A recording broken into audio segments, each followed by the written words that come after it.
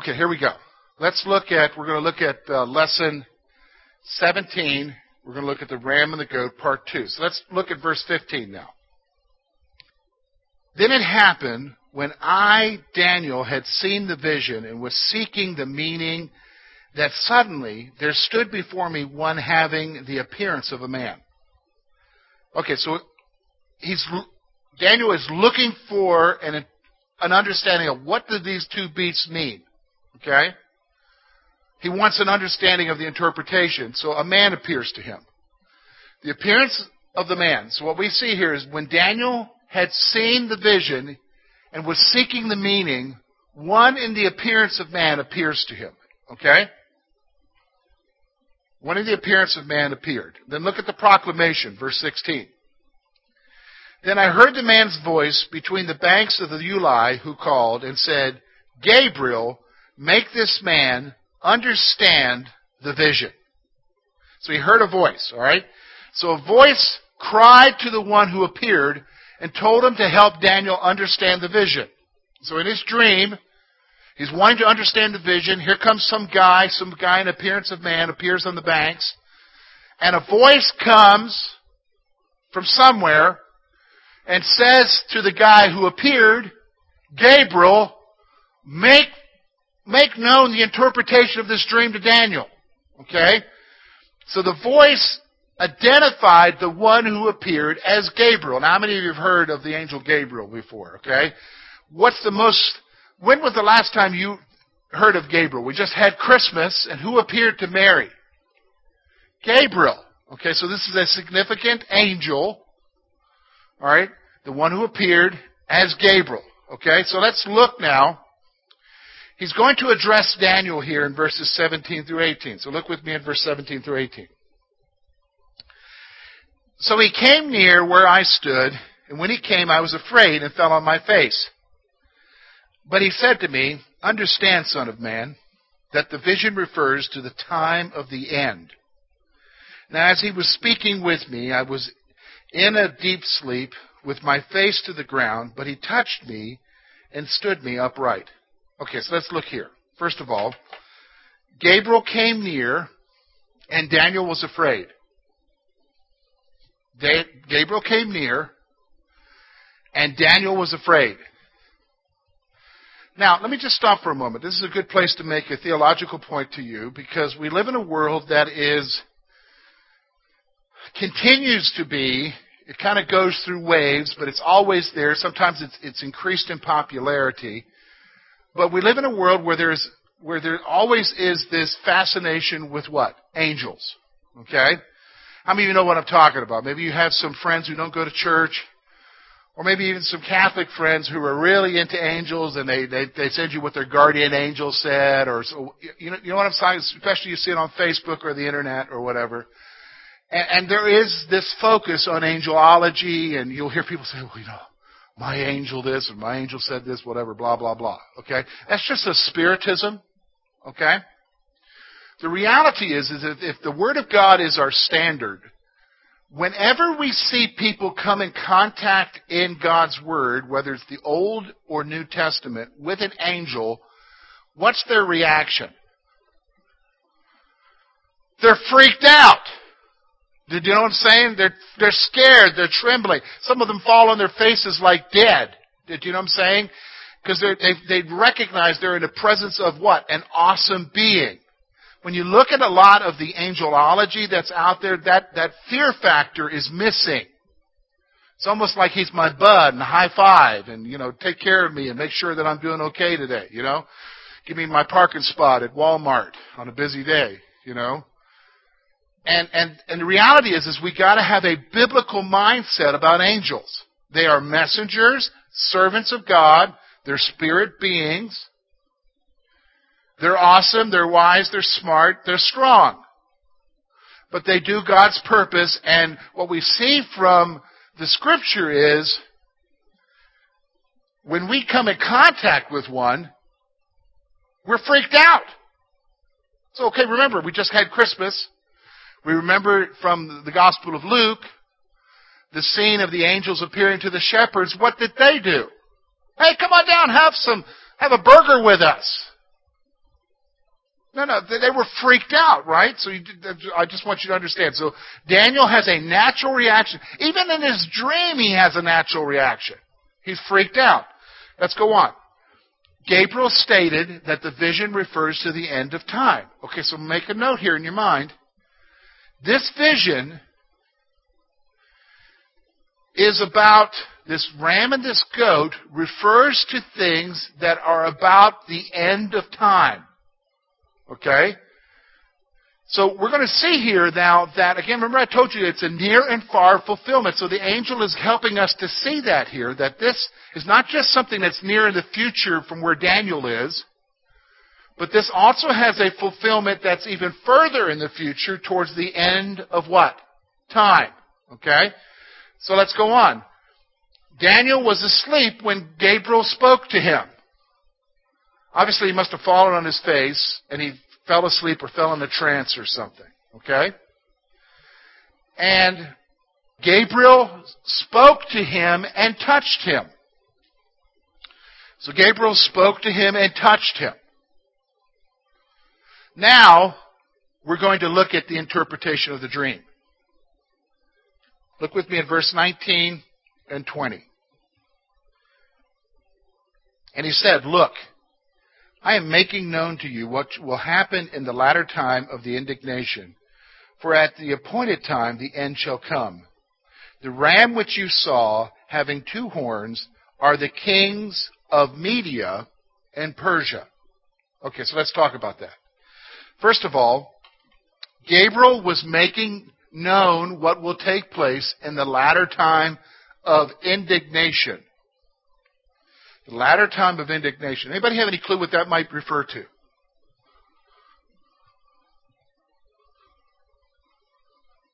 Anybody?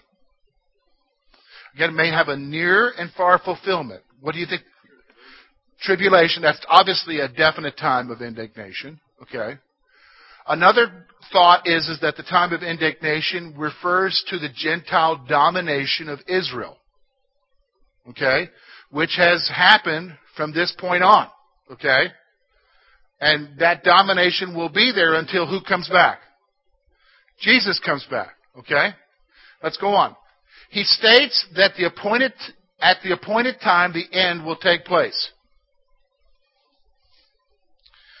At the appointed time, the end will take place. So here's what you need to understand. This is a good point for you and I to focus on for a moment. When we talk about when Jesus is coming back, when the end will happen, it's at an appointed time. It's just not going to happen. It's not like the Father is going to say, okay, yeah, this seems like a good day. Seems like a good day. No. At an appointed time. There are things that must take place, all in the plan of God, in the providence of God. And at the appointed time, everything's going to be done. Do you understand? It's just not pull it out of a hat. What day might we do here? Okay? Flip a coin. Is this the day? No, at an appointed time. Gabriel identifies the ram with 2 horns as the 2 kings of Media and Persia. The 2 kings of Media and Persia. 2 great kings. Now from history, we know who they are. The first one would be Cyrus. Of course, Cyrus is the one who defeated Babylon and made what expanded the Persian Empire to what it is. The other one is Artaxerxes. Okay? Now, Artaxerxes, you would know him from the book of Esther. He was married to who? Esther. Okay? Now, the interesting thing about Artaxerxes is he is the king. Okay, how many remember I didn't see the movie, but I know it was made. The movie 300? You've seen the movie? Okay. And then there's another movie that's a follow-up movie about the Navy or something. I'm not recommending you go see the movies, but it's referring to the same incident of the Persian king who's trying to take what? Greece. That's Artaxerxes. Okay? That's the king here. So the ram is referring to Cyrus. The smaller of the 2 large horns is Cyrus. And the larger of the 2 horns, again, is a king, because in the book of Daniel, these horns represent kings, refers to an even greater king who would be Artaxerxes. Okay? Artaxerxes. So now we're going to talk about the goat. Okay? The goat. So I want you to notice with me verse 21 of chapter 8. Look at what he says there.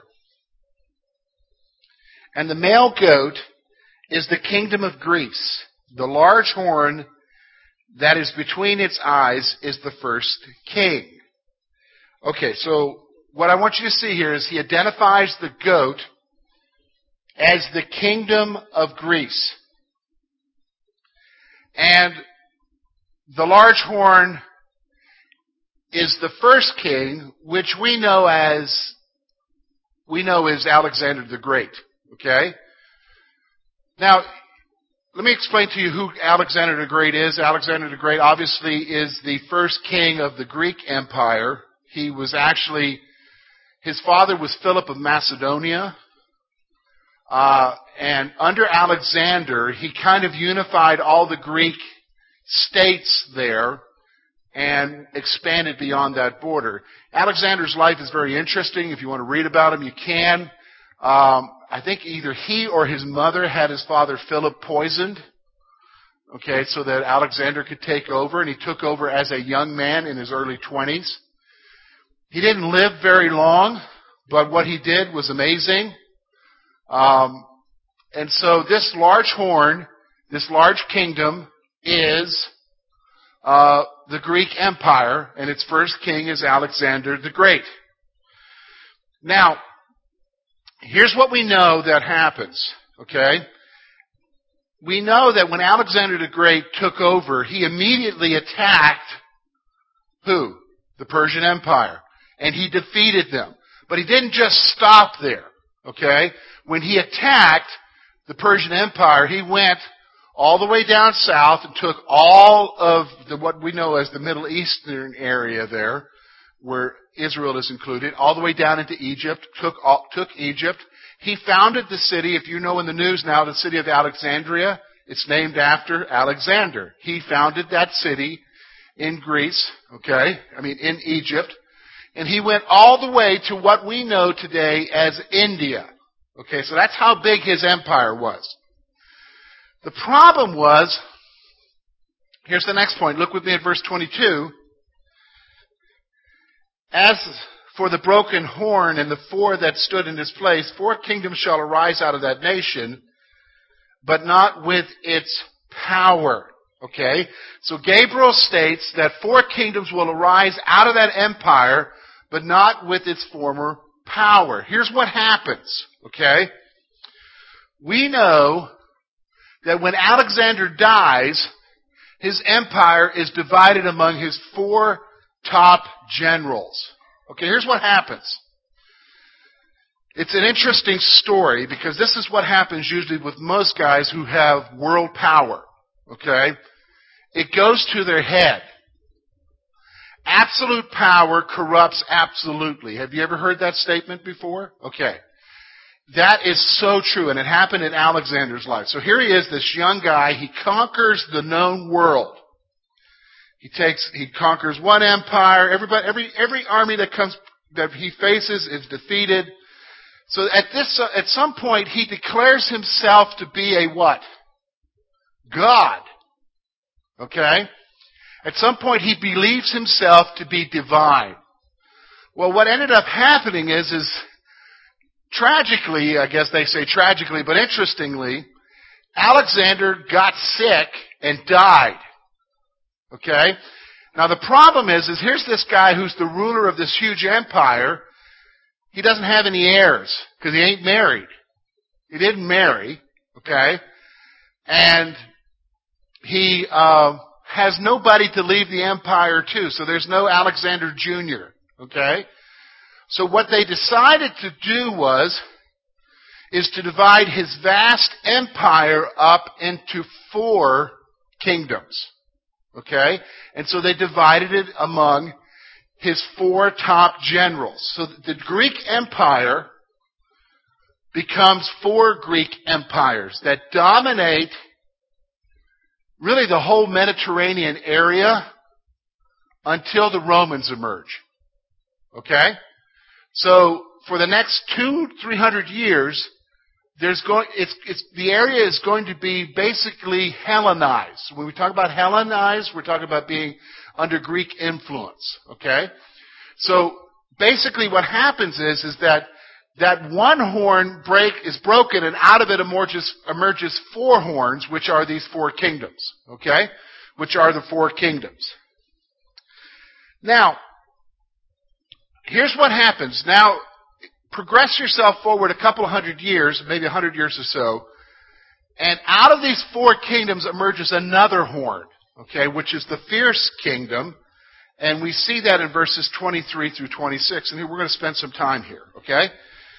So let's look at verse 23, and notice how it begins. So you're talking about sometime a little bit later in the kingdom of these, in the time of these four kingdoms, okay? In the latter time of their kingdom, okay, so you're a little bit further down, when transgressors have reached their fullness, a king shall arise, having fierce features, who understands sinister schemes. His power shall be mighty, but not by his own. He shall destroy fearfully, and shall prosper and thrive. And he shall destroy the mighty and also the holy people. Through his cunning, he shall cause deceit to prosper under his rule.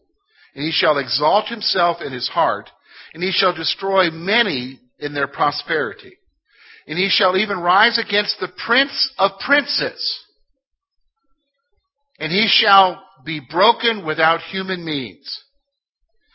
And the vision of the evenings and the mornings, which was told, is true. Therefore, seal up the vision, for it refers to many days in the future.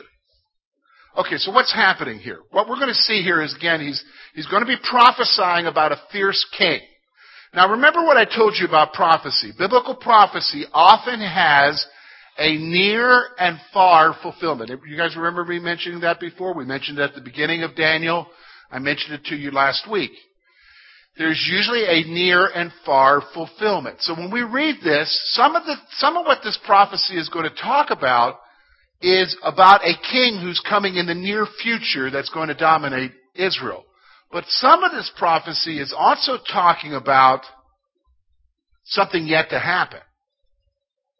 Something that's going to happen in the future. Because this king that's being described here is going to be destroyed without human means. Well, that's not going to be true of Antiochus Epiphanes.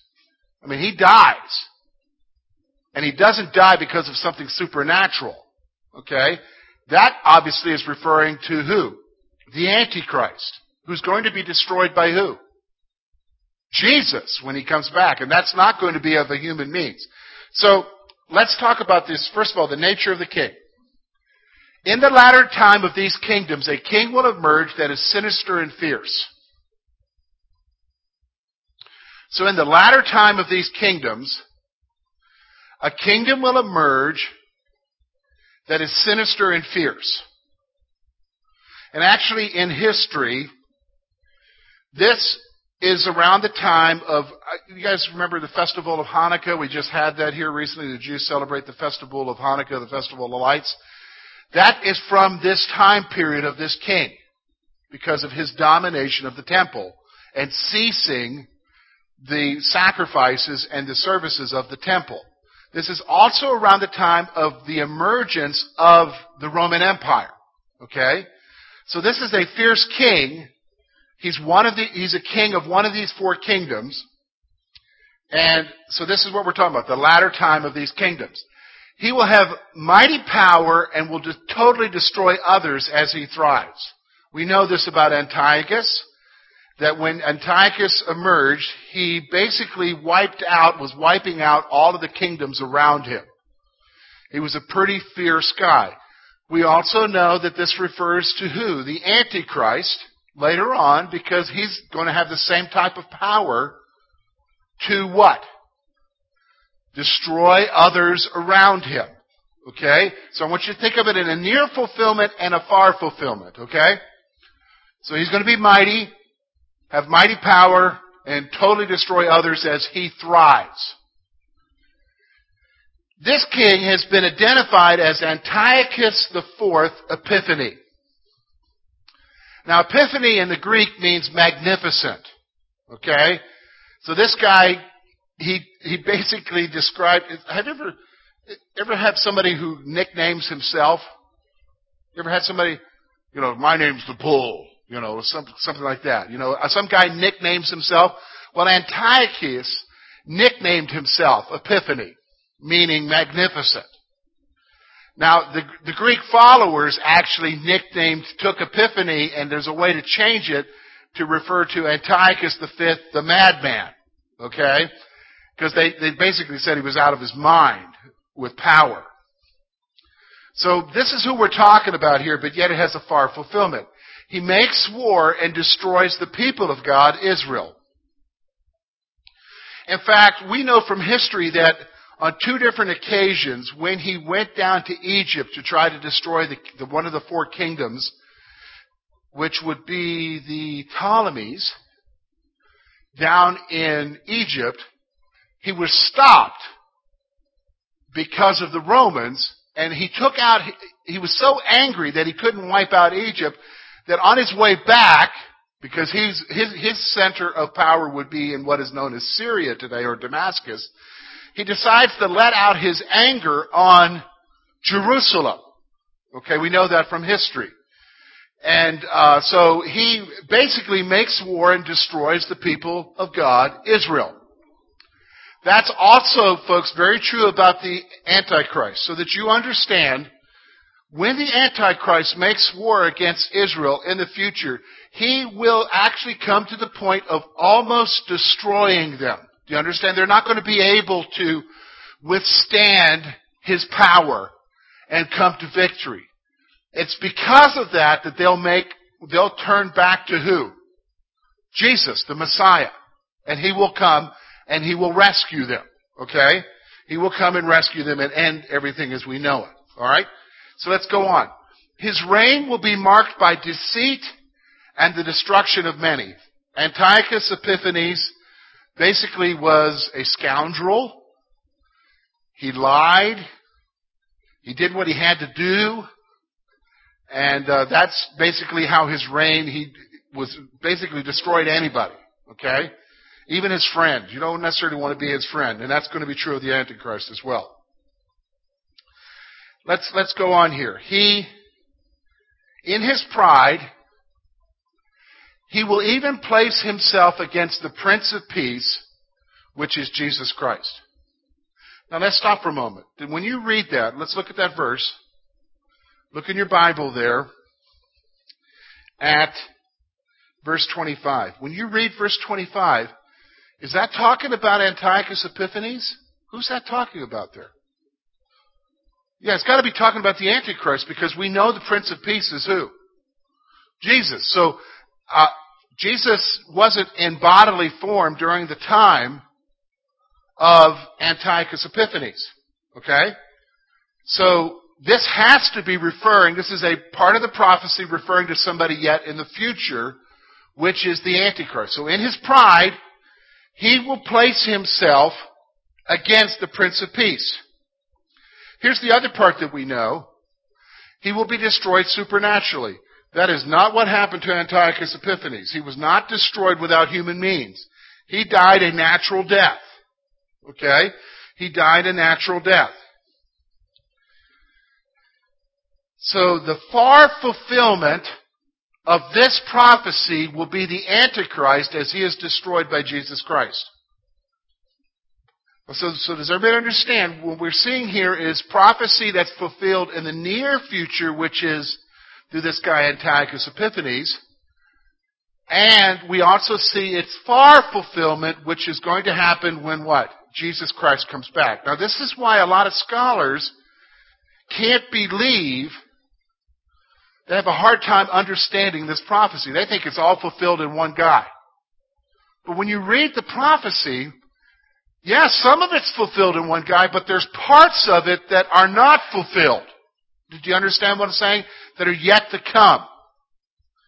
And that's true throughout a lot of the prophecies of the Scripture. So, here's what happens. he goes on in verse 26. Remember, we looked at verse 26. Let's read that again. The angel is speaking here to Daniel. And he says, "And the vision of the evenings and the morning which was told is true. Therefore seal up the vision, for it refers to many days in the future." So here's what he's doing. The vision concerning the desolation of the temple is true. So the angel's saying to Daniel, hey, what I just told you about what's going to happen with God's holy people and what's going to happen with the temple being desolate, the sacrifices ceasing there, that is true. You need to recognize it's true. All right, so let's stop for a moment. It did happen under Antiochus Epiphanes. But yet some of it has yet to happen. What can you and I take home from that? We saw some of it fulfilled already during the reign of Antiochus Epiphanes against Israel. But we've seen some of it not fulfilled yet. So what can I take home from that? Is the stuff that hasn't been fulfilled going to happen? Yeah. Why? Because I already know that some of it has been fulfilled. Do you understand what I'm saying? So that's why the near and far fulfillment. Because I see part of it has already been fulfilled. I can take it to the bank that the rest of it's going to be fulfilled at what? Some point.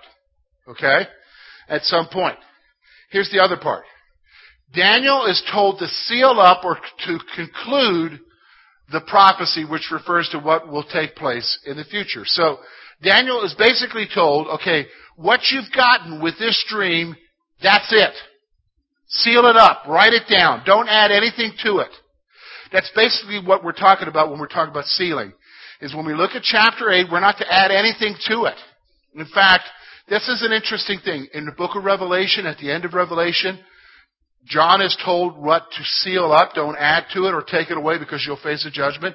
You're going to see this same command over and over in the book of Daniel when it comes to these prophecies that he's given. Don't add anything to it. Seal it up. This is what it is. So here's what I want you to understand.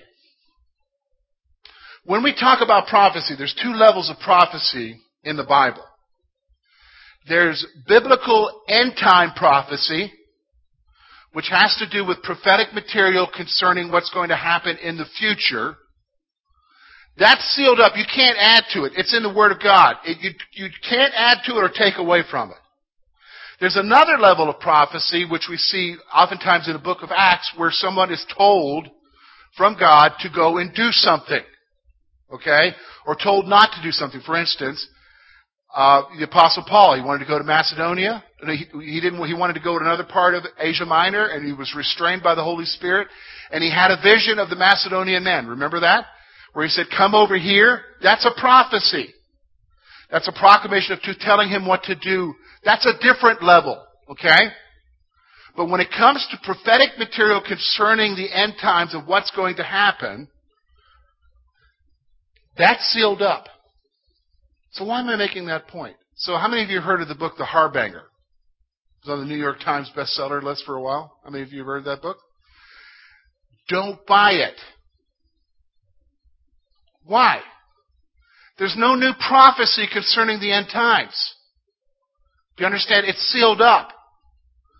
There's no new prophecy that says that the United States has some special part in it and what happened with 9/11. That's baloney, folks. It's sealed up. What you have is in your word. You just need to know that. And it didn't mention the two towers, did it? Did you know what I'm saying? Well, maybe it was the two horns on the goat. No, folks. Okay? Excuse me, not the goat. The ram. That's not the point. That's a new type. That's called a postmodern type of prophecy that exists there. And it's not based on the literalness of the Scripture. It's based upon what that guy who's writing it thinks. And guess what it does? It's doing really good right now, making the writer a lot of money. Just being honest with you. When you're selling that many books, you're making lots of money. Okay? Because it doesn't add anything to the Scripture, so don't waste your time on that. Daniel's told to seal up or conclude this particular prophecy. Don't add to it. What you got here is enough. Okay? Anybody got a question so far? Yeah, Mike. When I say it's sealed up, that's a good question. Does it mean, like, are we not... Understand, he seals up this particular prophecy. We're not to add to it. He gives us other prophecies. Okay, so we have other prophecies in Daniel, and then we have the ultimate prophecy, which is in Revelation. Okay? And they don't reveal everything. Okay? So like the prophecies of Daniel, they're written from his perspective there in the Middle East. Okay? From the perspective of the people of God at that time, which is Israel. So they deal specifically with the Israelis, the Israeli nation. You also have the prophecies of Revelation, which incorporates a whole lot more than that. It's not just Israel, but the nations of the world, believers from the nations of the world. But yet they don't take into perspective, like in America or South America, because was the Western Hemisphere even discovered at that time? No. Okay? That's not a perspective that they have. In fact, at that time, the Germanic tribes, the West, as we know it, was pretty barbarian at that point. They weren't civilized. So, from the perspective of these prophecies, they're not even going to be looking at those nations. Okay? So, so it's not going to tell you much. It's only going to tell you what little bit that you need to know. Do you understand what I'm saying? Because we've already talked before that not everything is written down. Not everything is listed. Remember when we looked at the dream of the 4 beasts? Daniel only focused on which beast? The last beast. He didn't focus on the other 3. That didn't concern him. So he didn't spend a lot of time talking about the 3 other beasts. He only focused on the 4th beast. And the king of that 4th beast, which was the Antichrist. Okay? That's what we need to take away from it. We don't need to have a lot of thought about the other kingdoms and what they mean. Same thing here. He talks about 4 kingdoms, and then he talks about one king who comes out of these 4 kingdoms, and he's going to be fierce. He's not going to talk about the rest of that history at this point. He maybe will later in the prophecies, and he will. But I think he does later so that we understand that what he's saying is true. We need to pay attention to it. So, yeah, it is a mystery. You're not going to know everything. Okay? You're not going to know everything. And you and I need to grasp that. Okay? You and I need to grasp that. What we like to do is this is the problem with us, is that we often assign ourselves as Americans to this greater place in history. Did you understand what I'm saying? We think of ourselves as the ultimate people. Because we're taught that. All right? But the reality is we're just one people among many. And so we look at everything in terms of America. You know? And the reality is that, folks, the Bible thinks in terms of one people, 2 peoples actually.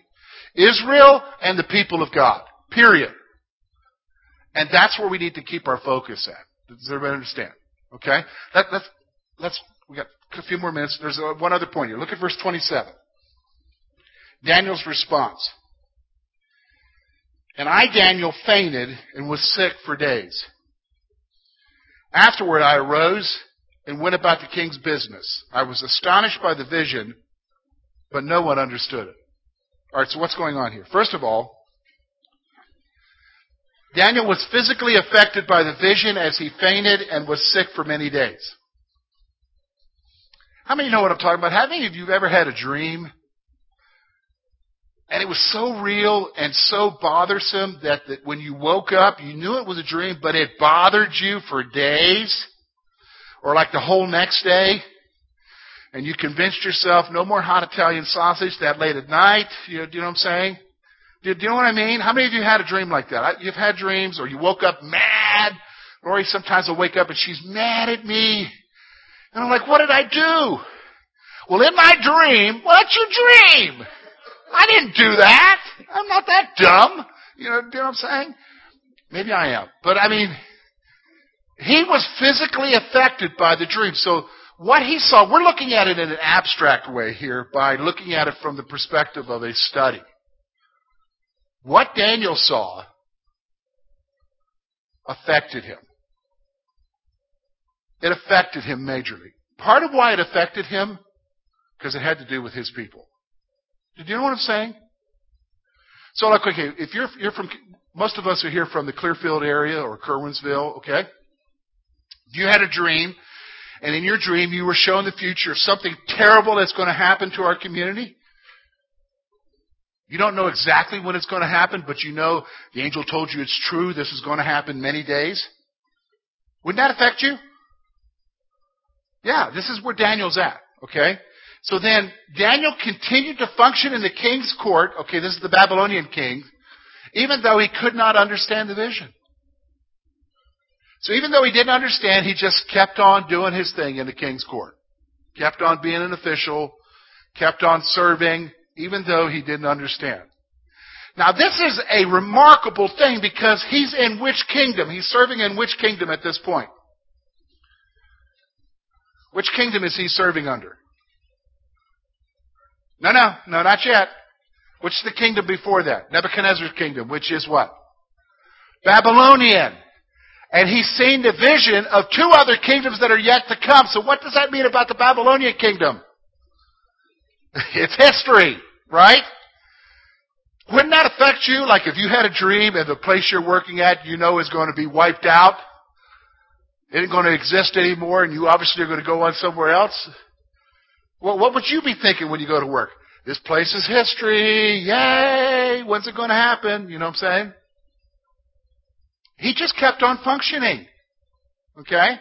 Now, some of you might be sad if your work got wiped out. Some of you might be really happy if that happened.